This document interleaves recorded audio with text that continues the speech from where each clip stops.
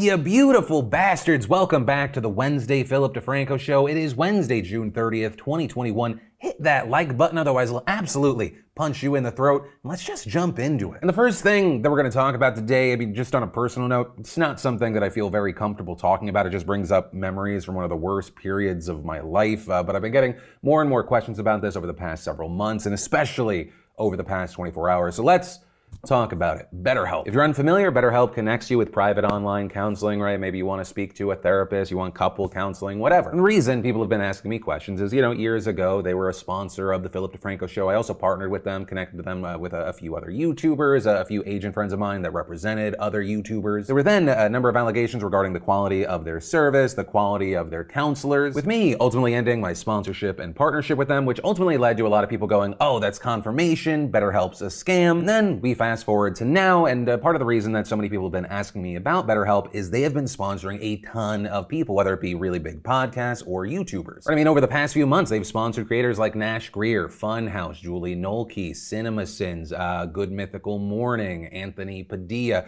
They've also sponsored one of the biggest podcasts in the world, The Daily. And now, most notably, in the past 24 hours, we saw Ariana Grande announcing that she was partnering with BetterHelp to give out $1 million in free therapy. That then today getting up to $2 million.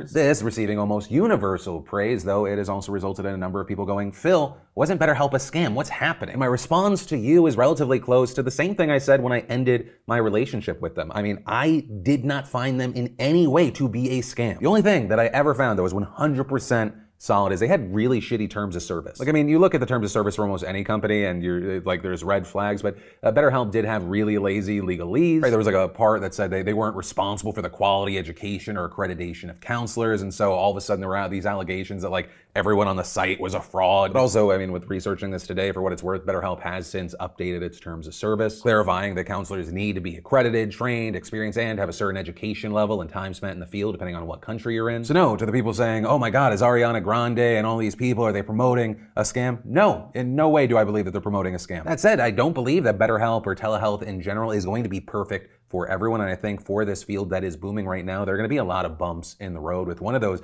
being slowly weeding out bad counselors, which I think is why it's such a big part of all these telehealth, or most of the telehealth services that make it so easy to switch counselors. But yeah, I ended my partnership and sponsorship with BetterHelp not because I was like, oh, it's a scam. I ended it for two main reasons. One, even though BetterHelp sent me this mountain of positive testimonials from people that signed up using my link, they used the service, they loved it, there were also a few people that had negative experiences with it. And so that bothered me, that I was getting paid for someone signing up to the service, which I saw as a win-win-win, and they didn't come out better for it. And even though that was an extreme minority reaction, it didn't sit right with me. And two, I just wanted the hate machine, the insane pile-on to stop. I had hundreds of thousands of people at the same time actively assuming the worst about me, and it was horrible. The pile-on I experienced at that time was like nothing I had ever experienced before. It was the darkest moment of my life. I've dealt with depression, which is also part of the reason why I promoted this service my entire life, but it was one of the only times in my life where I thought about not just ending my time on YouTube, but ending life. So I just wanted the situation to end and go away, because I realized that no matter what I did, it was a losing situation, because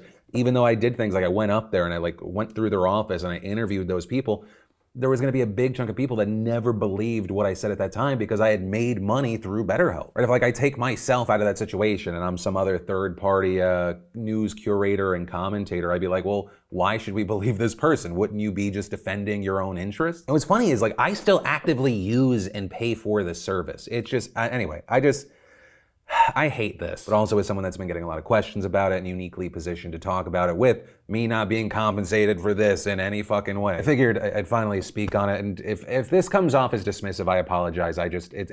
That's not what I'm going for as a professional communicator. I'm actually relatively shitty at communicating. For some people, they're gonna read this as soft. This brings me emotional pain. But yeah, how about this? If there's a final note with this story, I don't give a shit if it's with BetterHelp, Talkspace, a million of their other competitors. You're able to get a therapist in person and afford a therapist in person, whatever it is. I think 99% of people could benefit from therapy. There should be no stigma around it if you are seeking it or feel like you need it. you're not weak. You're human. Being a human being is like the best and worst fucking thing on the planet. This thing up here is a gift and a curse, which is why I'll often on this show commend people, especially people with audiences that open up about their own mental health struggles. Most recently, you have Annie Murphy, probably best known as Alexis on Schitt's Creek, though she's also making headlines for her performance on Kevin Can Fuck Himself. This because in a profile by the Zoe Report published yesterday, she said that during the farewell tour of Schitt's Creek in January of 2020, she could barely perform and would go home and cry. Also speaking about the pandemic when lockdown started, saying that it really took a toll on her, explaining, my mom was like, you're crying 12 times a day, hysterically, to the point where your teeth are chattering. That's not normal. So with that, saying she saw a therapist, she got diagnosed with depression and continued, a lot of people are going to think that I sound like I'm playing a tiny violin for myself. Oh, you're rich and famous. Why the fuck are you sad? You have nothing to be sad about, but I'm not going to post photos of me covered in my own snot, lying on the floor, unable to get up. I don't want people to have to see that. And in addition to speaking about getting regular therapy, she also says she now takes antidepressants. Right? Notably, she's not the only one. Recently, you've had Ryan Reynolds, Naomi Osaka, Selena Gomez, and more sharing their experiences and their struggles. So yeah, main thing I'll leave you with, if Ryan Reynolds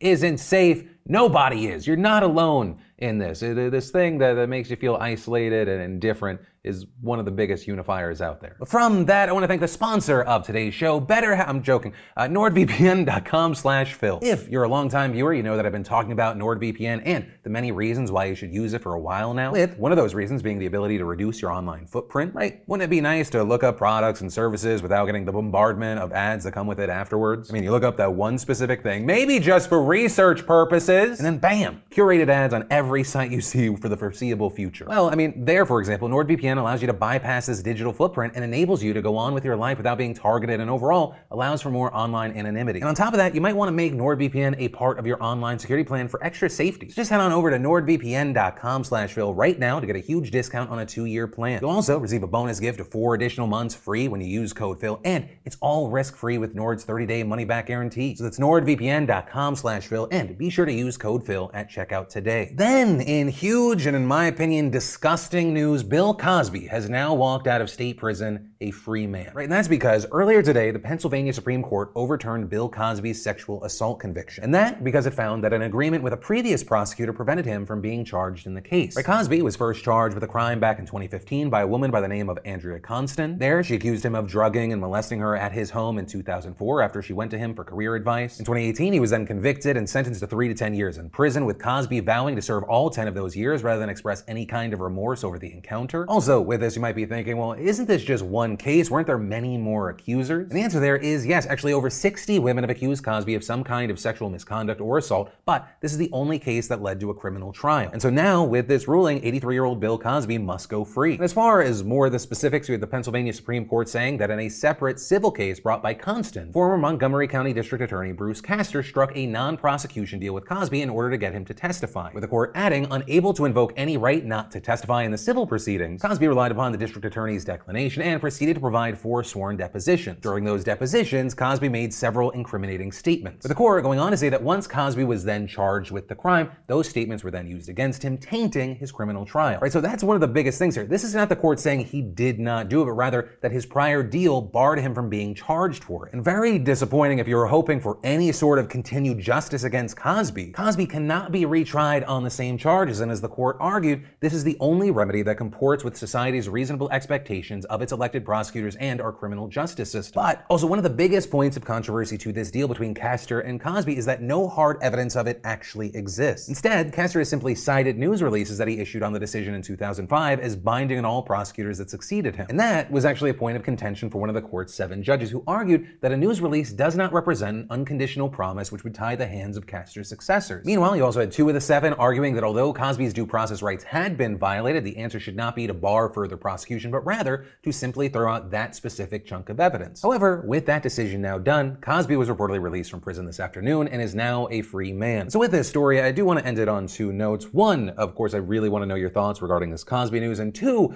to Bill, and more likely to the people on Bill's team, since I know you won't see me on Twitter since you blocked me there. Yeah, you're still a scumbag. A scumbag that I pray will actually be held accountable for his actions. But hey, that's just me and my little old opinion, you scumbag. Then, in absolutely huge news that may affect your life or the life of at least someone you know here in the States, in a narrow 5-4 decision, the Supreme Court has ruled that the federal evictions ban will stay in place until it expires at the end of next month. With this move notably coming just a few days after the CDC announced that it was extending the moratorium initially set to expire today until July 31st. But also, and this is a key thing here, the CDC also emphasized in that it was intended to be the final extension of the freeze. Now, that said, as far as why this was in front of the Supreme Court, right, what was the lawsuit in question? The lawsuit was one that was filed by a group of landlords, real estate companies, and trade associations that argued that the ban was illegal under the public health law that the CDC had relied on to implement it. But the government said that the moratorium was in fact within the purview of the law because evicting people during a pandemic posed a serious threat to public health. And while the Supreme Court did not provide reasons for its ruling, which is actually normal for emergency applications like this, you did have Justice Brett Kavanaugh issuing a short concurring opinion, explaining that while he thought that the CDC exceeded its existing statutory authority, he voted not to end the program because it will already expire in a month, adding, those few weeks will allow for additional and more orderly distribution of the congressionally appropriated rental assistance funds. Right, remember, this decision comes at a time when around 7 million American households say that they are still behind on their rent, according to Census Bureau data. And granted, while some of those people do live in states like California, which extended its own statewide ban through September, the Bureau still estimates that 3.2 million people will face eviction in the next 2 months without aid. And meanwhile, more than $46 billion in rental assistance funds already approved by Congress has been delayed from reaching some of those same people. And so now the hope here is that people in those states without further protections will be able to obtain those funds before the federal freeze ends. But also, we do have to wait and see how much of that money will actually be allocated in the next month and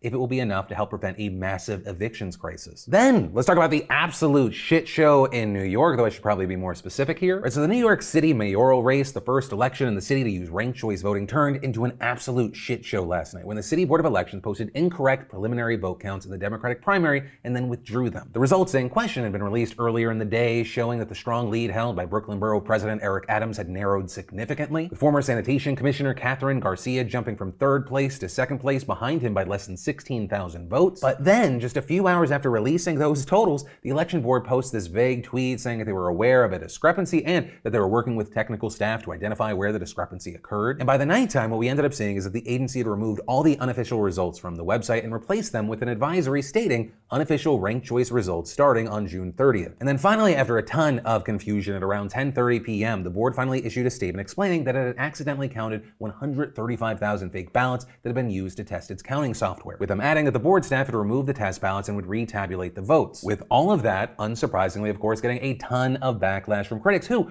argued that it showed that the board was not prepared to handle the ranked choice vote. Right, and for some context here, ranked choice voting is basically a series of elimination rounds based on how voters rank each candidate on their ballots. Under this system, voters can list as many as 5 candidates in the order of who they want to be elected the most. And so what happens is if no single candidate gets over 50% of the first choice votes in the first round, they go to the second round and so on until all the lower polling candidates are eliminated. And very key here, as those candidates are removed, their votes get reallocated to whichever candidate voters ranked next, with that process then continuing down the line until there is a winner. And kind of to make matters worse here, because there's already confusion, even once these latest votes are clarified, they will then likely be scrambled again because the board still has to count around 124,000 Democratic absentee ballots. Then, once those are counted, they have to be run through the same series of eliminated rounds, meaning that the final results are not actually expected until mid-July. And so now with all this, right, you have many election officials worried that both the partial rollout of the results and now the discovery of this error is going to undermine the trust in the new ranked choice voting system and the city's election system at large. And so with this, you have the current mayor, Bill de Blasio, urging the state legislature to restructure the elections board so that members are not affiliated with political parties and